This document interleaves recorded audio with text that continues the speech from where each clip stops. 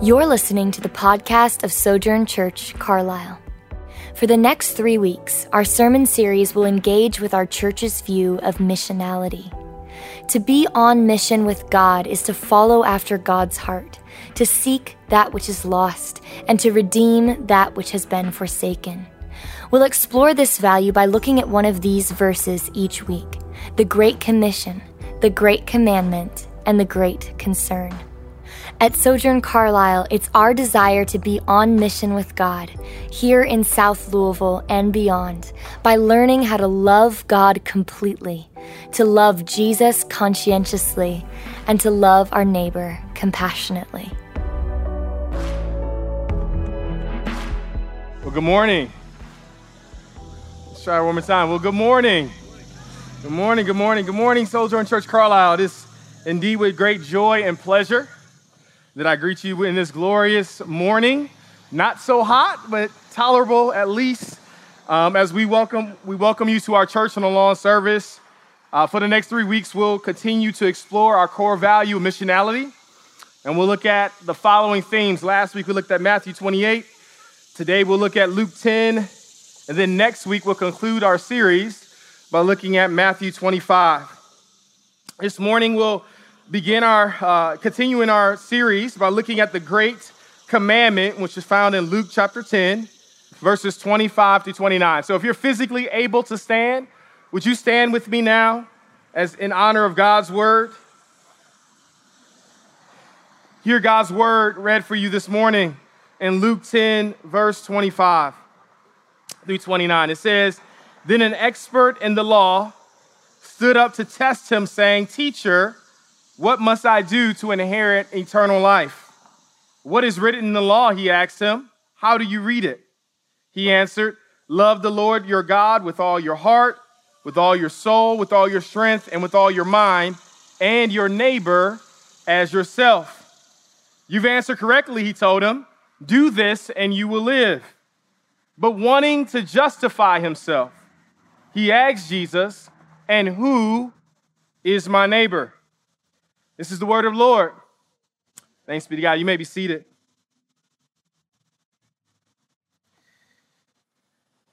You know, growing up as a young boy, television was my babysitter, especially in the summer months.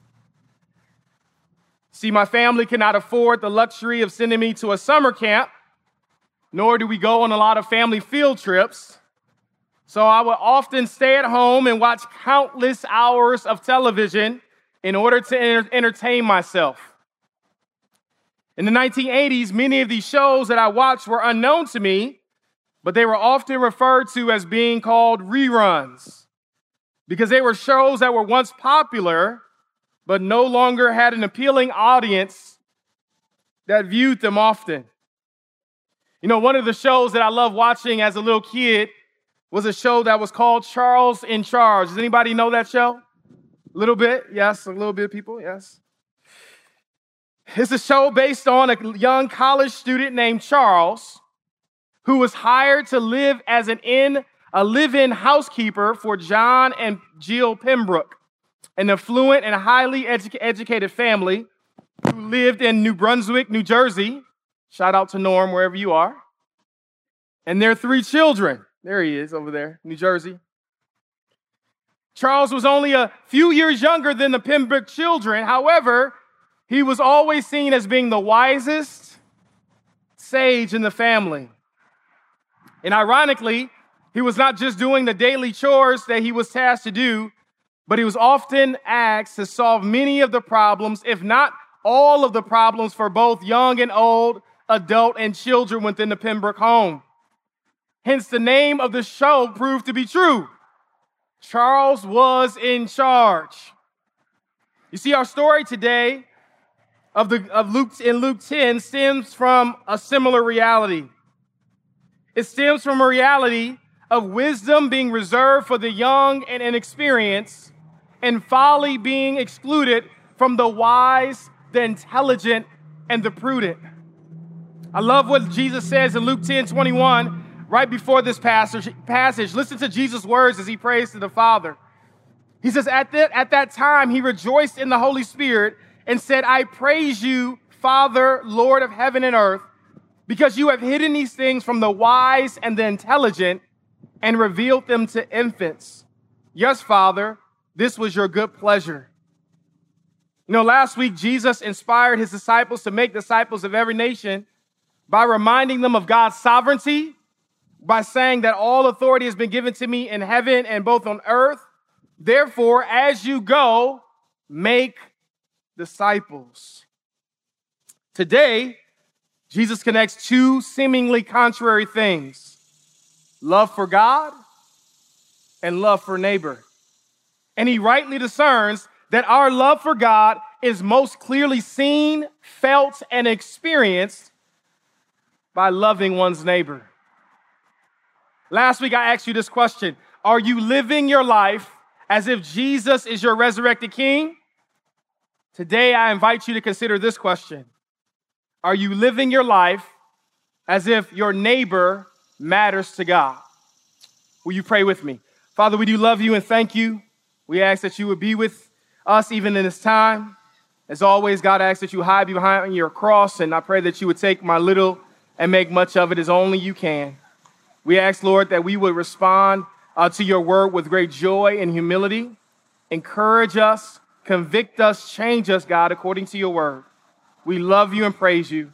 Allow everyone under the sound of my voice to walk away encouraged and even challenged to expand the boundaries that we naturally create that exclude most, and include some.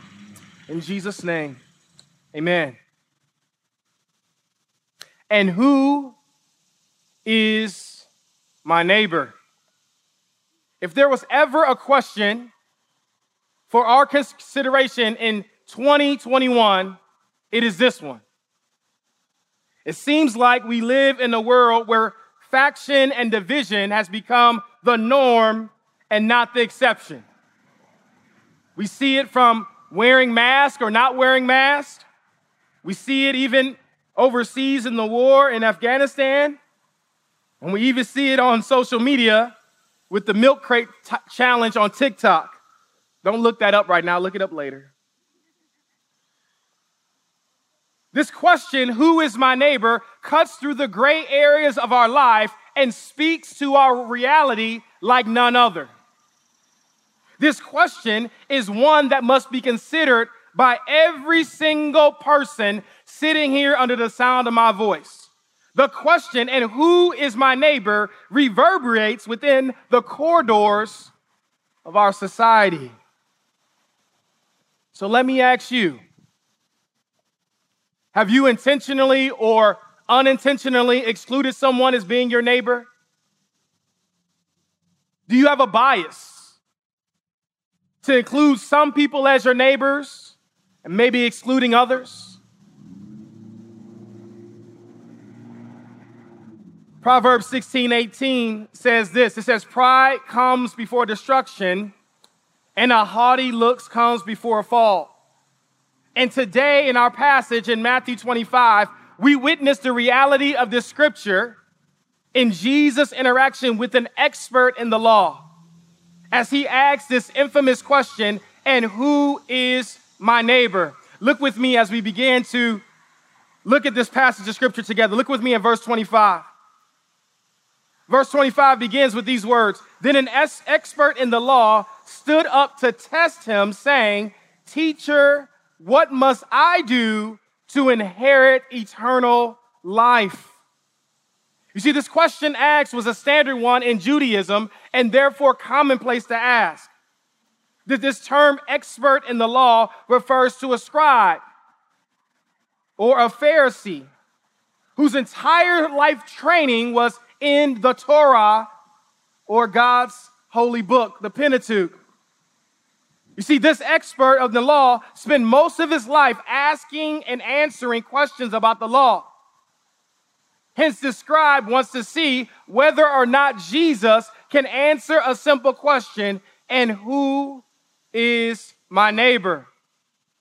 But notice with me, he's not just asking to gain information.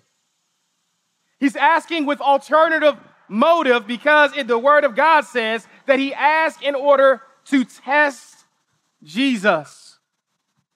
You know, the Bible is clear about not testing God. Deuteronomy 6:16 says it this way, do not test the Lord your God. I don't think we can get any more clearer than that, right? Matthew 4:7 says it this way. Jesus replied, it is also written, do not put the Lord your God to the test. You know, this is a good reminder for us that Jesus is the Word made flesh, according to John 1:14. And the Word of God discerns our hearts and our motives with clarity and precision. It's a good reminder for us this morning to remind ourselves that we just don't read the Word of God. God's Word reads us. I love how Hebrews puts it in Hebrews 4, chapter 4, verse 12. It says it this way, for the Word of God is alive and active, sharper than any two-edged sword. It penetrates, even dividing to soul and spirit, joints and marrow. It judges the thoughts and attitudes of the heart. You see, despite the testing, we will notice what Jesus revealed about this scribe's heart. Notice this word in verse 25. Notice the word inherit. He asked a specific question. He says, teacher, what must I do to inherit eternal life? This Greek word for inherit means to receive an allotted share. Notice with me that this scribe's focus was this. What can I do to earn God's favor? I don't know about you, but growing up, I've learned more and more about what it means to have an inheritance. And one thing that I've learned is that, well, two things that I've learned is that inheritance can either be lost or it can be gained. An inheritance can be lost by offending someone, making someone mad. They can withhold an inheritance from you. They can withhold something that they were planning to give you and maybe even give it to someone else. There's also an opposite reality to that notion as well. That one's inheritance also can be gained. And it can be gained by being an overachiever, doing more than that's asked of you. You see, the Jews believed that eternal life was based on their bloodline and their good deeds. So this was a very important question for this expert in the law to ask. How will Jesus respond to this man's pride and arrogance? Well, we'll see it in verses 26 and 28. He responds in two ways. Jesus first affirms the man's answer, but then number two, he asks the scribe to answer his own question. Look with me in verses 26 and 28. Jesus asks him, he says, what is written in the law? He asks him, how do you read it? He answered, love the Lord your God with all your heart, with all your soul, with all your strength, and with all your mind, and your neighbor as yourself. Jesus says, you've answered correctly, he told him. Do this and you will live. Jesus does an interesting thing here. He doesn't tear this man down. He had every right to do it because of his prideful nature, but he doesn't do that. Jesus compliments the man on correctly citing from Deuteronomy 6:5 and Leviticus 19:18. In Deuteronomy 6, it's called the Great Shema, and every single day, a Jewish person who's faithful to the Lord will recite this passage of scripture at least twice a day. And notice what Jesus doesn't say. Jesus doesn't say that it's possible to earn one's salvation by loving God and nature. He just told him that you have the right means, but you might have the wrong method. Church family, it's a good reminder for us that our witness depends less on coming up with clever answers for our neighbors or for those who are skeptical about Jesus. Our witness depends less on clever answers. For if we truly love God and our neighbor as ourselves, then our neighbors will be drawn to that type of love that we show that comes from a love of God and extends all the way to a love of neighbor. Notice with me, after affirming this man, Jesus now asks the scribe to answer his own question. Jesus asks it this way. He says, what is written in the law? Jesus says, how do you read it? I love this because Jesus points the scribe to the word of God. And by doing so, Jesus affirms the faithfulness of God's word to lead us into his truth. Psalm 19 puts it this way about God's word and truth. It says, the instruction of the Lord is perfect, reviving one's life. The instruction of the Lord, the testimony of the Lord is trustworthy, making the inexperienced wise. The precepts of the Lord are right, making the heart glad, and the command of the Lord is radiant, making the eyes light up. In addition, your servant is warned by them, and in keeping them, there is an abundant reward. That was Psalm 19, verses 7 and 8, and then skipping down to verse 11. Do you recall how the scribe responded to Jesus' call to the word of God? He responds by saying, listen, this is what you got to do. You got to love the Lord with all your heart, your mind, your soul, and all your strength, and love your neighbor as yourself. You see, this scribe is a lot like us. This lawyer understood the concept, yet he often failed to understand its application. I love what Tony Evans tweeted not too long ago. July 31st, Tony Evans tweeted this tweet out. He says this. He says, I hear people saying, I don't have to go to church to be a Christian. And they're absolutely right. Salvation is through faith alone in Christ Jesus. But you don't have to go home to be married, but stay away long enough and your relationship will be affected. I like that because it helps us to understand that there are things in our life that we can understand the concept of what it is, but then also have a misunderstanding of how that concept should be applied into one's life. It's like a person who's really excited about marriage and wanting and desiring and having a desire from a young age to want to be married, to want to have a spouse, to want to exchange vows to another human being. Being so excited about that moment and that day, but then being ignorant on how to apply that love to your spouse on a day-to-day basis. This is what Jesus is getting at with this man. He's saying you're understanding all of the concept, you're understanding all of what this entails, but you don't know how it applies. So what does it mean to love God? To love God means to love him with our entire being. It means to focus our whole being on him. Heart, soul, strength, and mind. Every aspect of our life should be focused on him. Because man's chief duty is to love God. And according to the Westminster Shorter Catechism, man's chief end is to glorify God and to enjoy him forever. I love this because it is a deep challenge for each and every one of us not to compartmentalize our relationship with God. There's a great temptation for each and every one of us to only love God in the ways that we feel comfortable loving him. This is a call to total submission before God, not having different areas in which we only allow God to get in. To love God with all of our heart means to love him with deep conviction. To love God with all of our soul means that we love him with our vitality and our whole consciousness. To love God with our mind means to love him with our reason and our intellect. To love God with our strength means to love him with all of your powers and all of your abilities.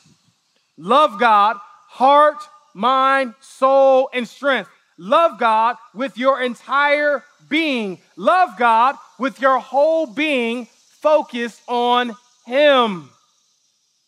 Now, I know this seems challenging when I say that, but let me give you some encouragement. God isn't asking you to fix yourself before you decide or try to love him.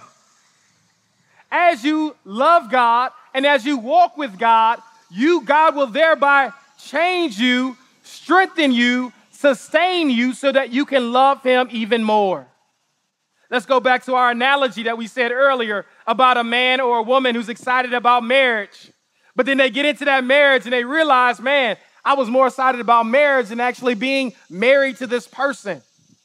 Well, what should that person do? Well, that person shouldn't get out of their marriage just because it's not fulfilling or just because it's not satisfying them in the ways they desired or they thought it would.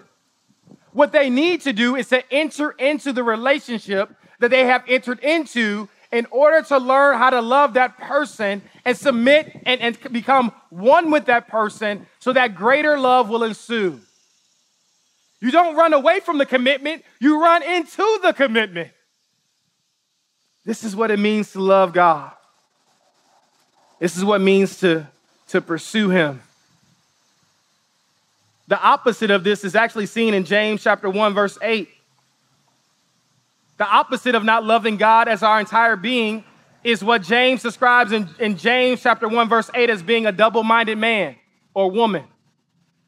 James 1:8 says this, that person should not expect to receive anything from the Lord, being double-minded and unstable in all of his or her ways. You see, a double-minded person is unstable in all their ways. They can't find equal footing. They can't find a place of a firm foundation because literally that word double-minded means that you're torn between two sources or two allegiance. You serve God one day, you serve self the next day. God is your provider and he's your all-sufficient king one day. Next day, my bank, my checkbook, my savings account is my God. What God is calling us to is total submission before him, not compartmentalizing our relationship with him. So how are we to love God? What does that look like? We're to love him with our whole being, heart, mind, soul, and strength. How are we to love God? We're to love God by loving others, by loving one another. And this is a good question for us to consider. Are you living your life as if your neighbor matters to God? 1 John 2 puts it this way. It says, the one who says he's in the light but hates his brother or sister is in the darkness until now. The one who loves his brother or sister remains in the light, and there's no cause for stumbling in him. But the one who hates his brother or sister is in the darkness, walks in the darkness, and doesn't know where he is going because the darkness has blinded his eyes. You see, while Jesus commends the scribe for answering the question, he also suggests that the man is not doing what he knows to do. Verse 28 says it this way. Jesus says, you've answered correctly. And he told them, do this and you will live. Once again, the lawyer understood the concept, but he didn't understand its application. Therefore, Jesus had to tell him, hey, you've answered correctly. You know what to do, but go and do what you know to do. Jesus convicts this man of his selfish pride and self-centered arrogance, and he convicts him for failing to bring his life into congruence with his understanding. In response, the lawyer seeks to justify himself as a result of Jesus' conviction. And we see that in verse 29. He says, but wanting to justify himself, he asks Jesus, and who is my neighbor? I love this question because this was a practical question posed by a skillful debater. Notice with me, by continuing to debate the law, this expert of the law can purposely delay compliance with the law.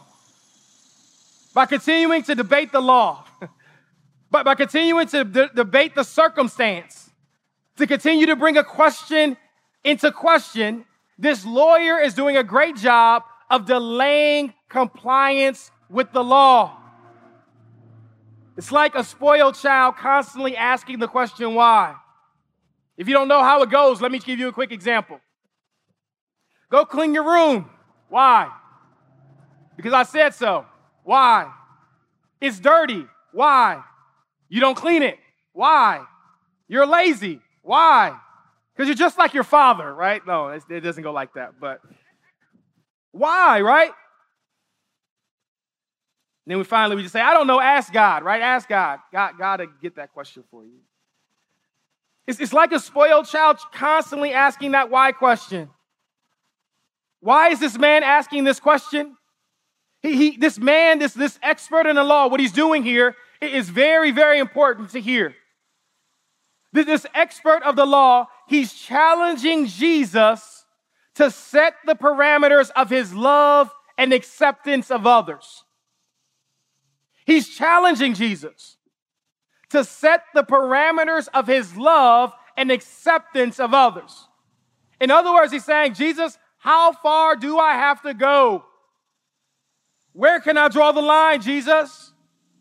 Because if he knows who his neighbors are, then he'll also be able to identify who his neighbors are not. So what does it mean to live your life as if your neighbor matters to God? Neighbors matter to God.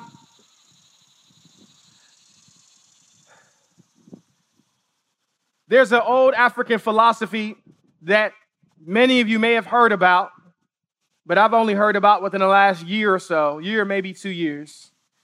It's this term called Ubuntu.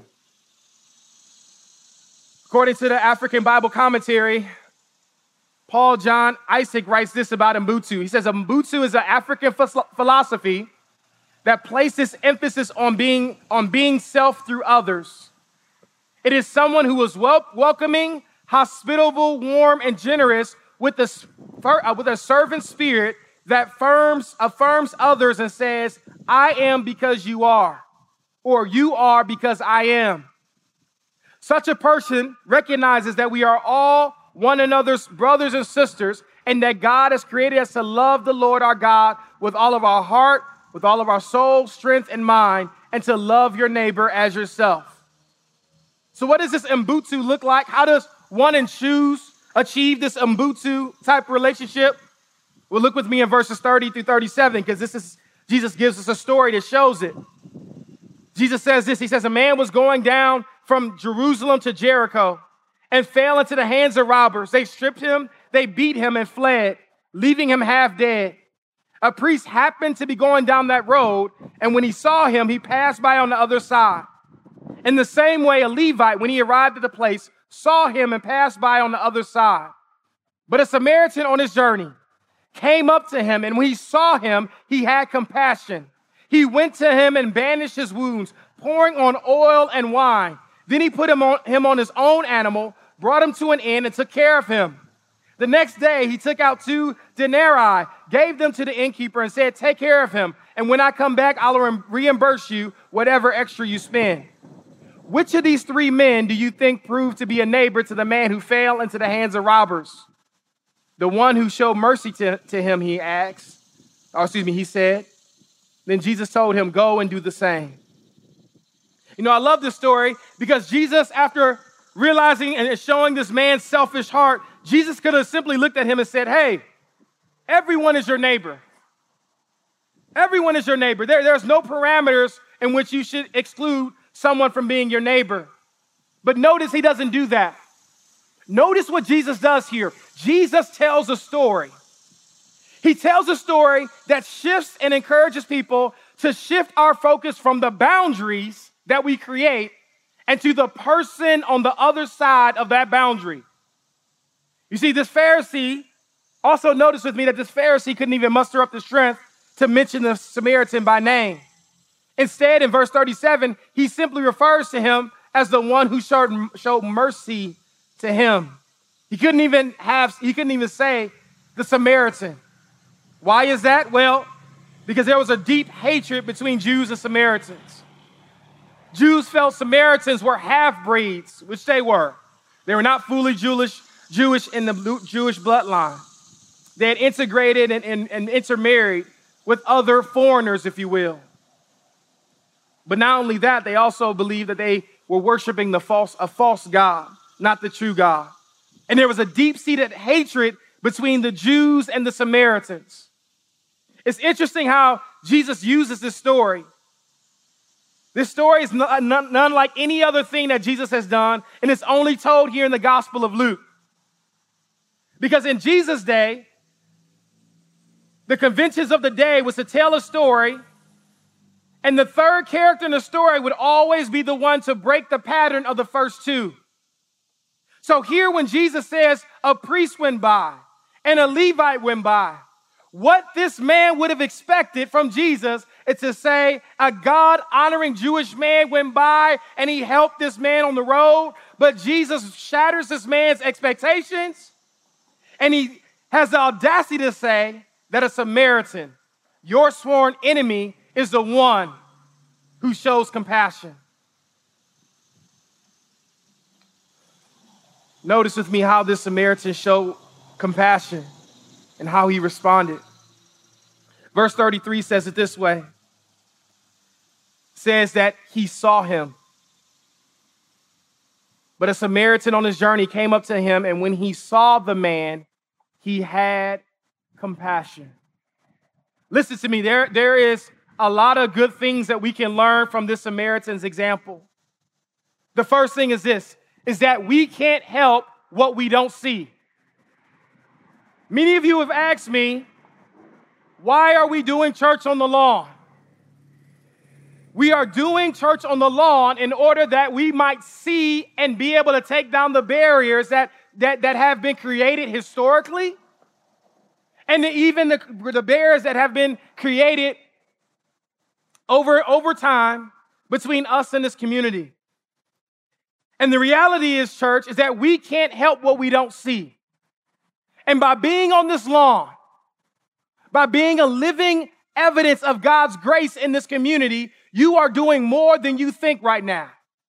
You are providing hope of the reality of Christ, our risen Savior, to a community that needs it. You are singing praises in the midst of despair, confusion, hurt, pain, and sorrow. You are proclaiming the authority of Jesus even right now. I love what Howard Thurman says in his book, Jesus and the Disinherited. He says, I can sympathize only when I see myself in another's place. The Samaritan stopped because he saw this man. He saw him. He saw him in his predicament, and he had compassion on him. He responded with compassion. We have, as God's people and as God's church, we need to be led by compassion and conviction. We can't just have charity. As I've said it before, I'll say it again. Compassion must always precede charity. Charity is a good thing to do. It's a good thing to have. But if you don't have compassion with your charity will only go so far. What my prayer and my hope is that as we are on this lawn and as we preach the word and as we sing the gospel and we rehearse the gospel through our liturgy, that not only will we proclaim something, we will also see something. We will see and we will grow a heart for this neighborhood and for this community, for the lost and the broken. Not just to save them, but to be their neighbors, to be their friends, to see them as equals and not as other. That's why we are on the lawn. Notice with me, not only did he see him, not only did he respond with compassion, but notice verse 34, he used what he had. He used what he had. I love verse 34. It says here, he went over to him, bandaged his wounds, poured on olive oil and wine, and then he put him on his own animal and brought him to the inn and took care of him. This aspect of oil and wine is very key because the priest and the Levite handled oil and wine at the temple every day. Oil and wine was a sense of not just for health reasons, but also a sense of worship unto God. And where the priest and Levite failed, where the priest and the Levite failed to relieve suffering along the road by using what God had given them, this Samaritan did not withhold the wine and the oil.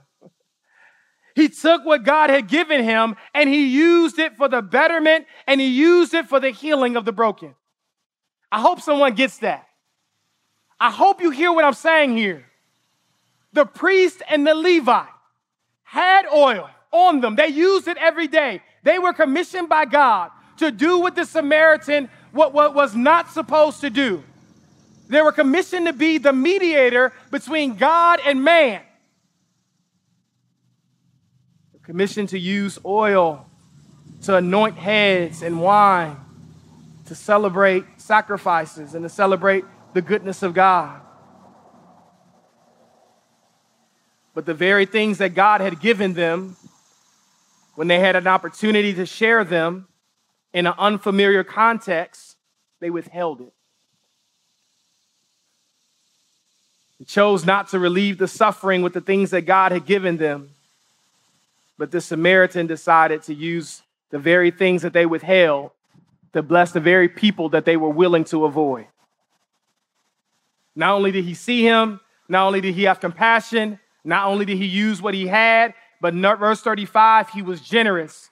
This man gave more than what was expected of him. I love this because in this story, notice with me, we know very little about the victim. We don't know if this man is Samaritan. We don't know if he's Jewish or some type of foreigner or alien not from that country or from that vicinity. We don't know anything about the victim, but we also know very little about the Samaritan. This reminds us and helps us to see that Jesus is not putting parameters on who we help. He purposely and intentionally allowed this victim to be nameless, and he gave very minute description of the Samaritan's wealth or ability to help. We don't know if the Samaritan gave the very last resources that he had for himself and his family, or maybe he was very wealthy and he had an abundance. We don't know. Notice with me also that the Samaritan's actions reverse those of the robbers.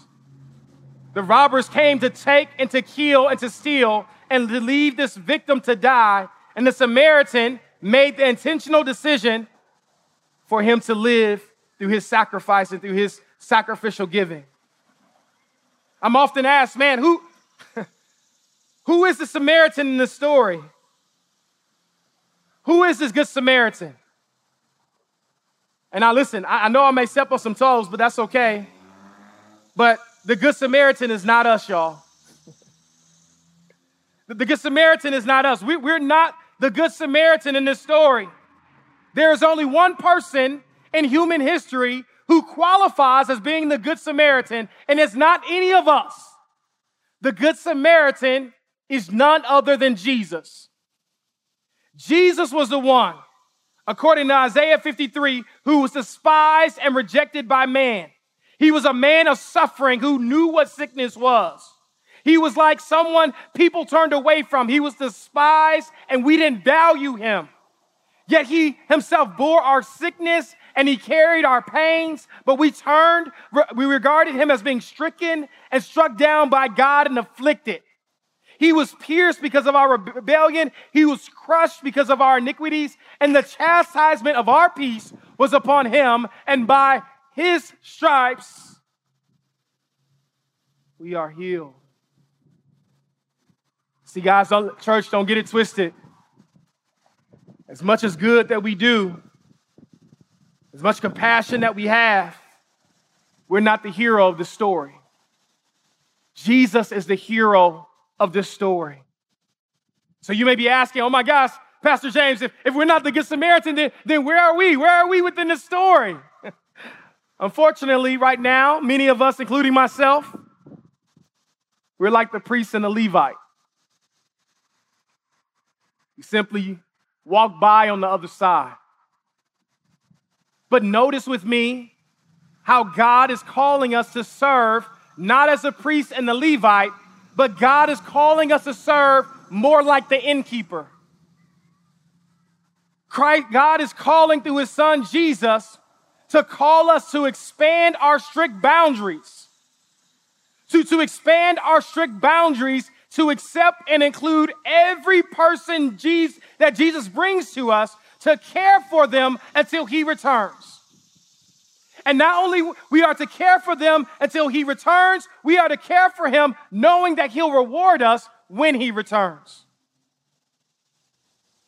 Church family, why are we out on the church lawn? Why are we under the canopy of these two big oak trees? Why are we not in the comfort of AC right now? We are outside right now because we want to be less like the priest and the Levite, and we want to be more like the innkeeper. We want to be ready to receive those whom Jesus brings into our care and brings into our fold and love them well in honor, not just for charity, but with compassion and to honor our King Jesus.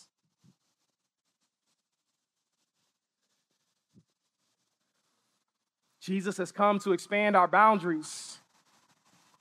He's come to expand our boundaries of whom we choose to accept as our neighbor. And as I close, I just want to leave you with 3 points of application, and then I'll close. The first point of application is this: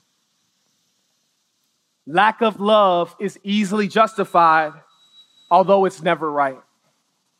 Lack of love is easily justified, even though it's never right. You know, listen, I'm not here to demean the scribe and the Pharisee. Listen, I get it because I use the same excuse every single day driving up and down Taylor Boulevard. Listen, they may not have had the time to help. Maybe they were just too busy. Maybe as a priest, they thought that the man was dead, so they didn't want to touch him in order to be deemed as being unclean and have to go through that ceremonial process. Maybe they had fear that if they helped him, that the robbers were still there. And if they stop to help this man, then they will be ambushed themselves and end up like him. Maybe this incident just happened at the wrong time. Maybe it didn't happen because they weren't on their salary hours. Notice that the Bible says that they were going down. Jerusalem was a high place. And the trek from Jerusalem to Jericho was about a 17-mile trek that went 3,000 miles down in descension. It was a perfect place for thieves and robbers to hide in the crevices of the winding roads that led down from Jerusalem to Jericho. But notice that the Bible says that the priests and the Levite were coming from Jerusalem. It helps us to know that maybe they were coming off work. They were leaving work and going home, and they didn't have time. They didn't have the ability to help. Maybe they didn't have the right resources on them. I get it. Maybe they just looked at this man and said, "Hey, no one else is willing to help, so why should I?" Regardless of the reason why they didn't help, lack of love is easily justified, although it's never right. The second question is this. The second point is this. The question is not who is my neighbor, and I love Jesus for this. Jesus flips the question. He takes the question from not being who is my neighbor, but now Jesus rephrased the question to ask who isn't my neighbor. Jesus expands this reality to include everyone who's made in the image and likeness of God, their creator. And lastly, love means acting to meet a person's need, not just their wants. You know, church family, one of my prayers as we are outside is this. Rather than worrying about all we should not do or cannot do, I pray that God will give us gospel creativity and gospel eyes to see the areas in which we can step in, to concentrate on the areas where what we can do to show love for God and love for our neighbors. Who is your neighbor? Your neighbor is anyone who lives in close proximity to you with a need that you can meet. That is who your neighbor is. This week we'll have a unique opportunity Actually, tomorrow we'll have a unique opportunity to actually start realizing what that means to be neighborly. Tomorrow, we're going to start what we call Mission Monday. And Mission Monday is simply an initiative that we're starting to be able to be the hands and feet of Jesus in this local community. So tomorrow at 6 p.m., we're going to gather, we're going to pray, families, I know it's hard for you to come and to serve, but I encourage you to come tomorrow if you can, because we will have pizza for you and food for you and your children and your family, so that hopefully that'll be a blessing to you so that you don't have to cook, and also so that your kids can get their bellies warm before you guys do service together. You know, service isn't just reserved for singles and college age, people without children. Service is called for all of us to be involved in, and we hope and pray that you will be involved with us tomorrow to be the hands and feet of Jesus as we do a cleanup day in this neighborhood. You can be the difference that you want to see in this neighborhood. God has called you to be the difference that you want to see in this neighborhood. I'm not talking about living here. I'm not saying getting you, all of us move into the neighborhood and all that great stuff. Not asking that. I am asking, though, we will move towards compassion. I am asking that we would grow closer in proximity so that we can have fellowship and connection with our neighbors to be an embodiment of the gospel to them. That's what I'm asking. So if you have not joined, if you have not signed up, I encourage you, families, singles, college age, jolly elders, sign up. We have a role we can play together in this, but it can only happen as we do it together. Will you pray with me? Father, we do love you and thank you. We thank you that you are a good father and a good king. We thank you, God, that our lives matter. But even more so than that, God, Lord, as we live our lives, may we live them as if our neighbors' lives matter to you. Convict us, God, in ways in which we've created unnecessary boundaries, where we've created barriers, where we've created opportunities for us not to live in fellowship with one another, excuses, God. Help us, Lord, to transition from being the priest and the Levite to being the innkeeper. Help us to join our heart with your mission and your love for this community. Help us to lead from a place of compassion and not just charity. Help us to be moved with great care and concern for the broken, this inherited in this community. And God, I'm not just talking about people in this neighborhood, I'm talking about us. God, we are broken. And we need you to come inside of our hearts and to revive us once again. So Holy Spirit, we do pray that in that way. God, I pray for anyone under the sound of my voice who doesn't know you, who is skeptical of Jesus or not knowing who he is. I pray that you would bring them into a saving relationship with you as being their Lord and their Savior, where they realize, God, that this is not by merit, but it's by grace that we are saved. So I pray, God, that you would move mightily as only you can in that way. Save and sanctify for your name and your glory and expansion of your kingdom. In Jesus' name, amen. I'm James A.P. Fields, Jr., lead pastor at Sojourn Church Carlisle. Thanks for listening. We're a church that is rooted in the community of South Louisville, and we are seeking to advance the gospel of Christ in South Louisville and beyond. For more sermons, info about our church, and ways you can support our ministry, visit sojournchurch.com/Carlisle, CARLISLE. God bless.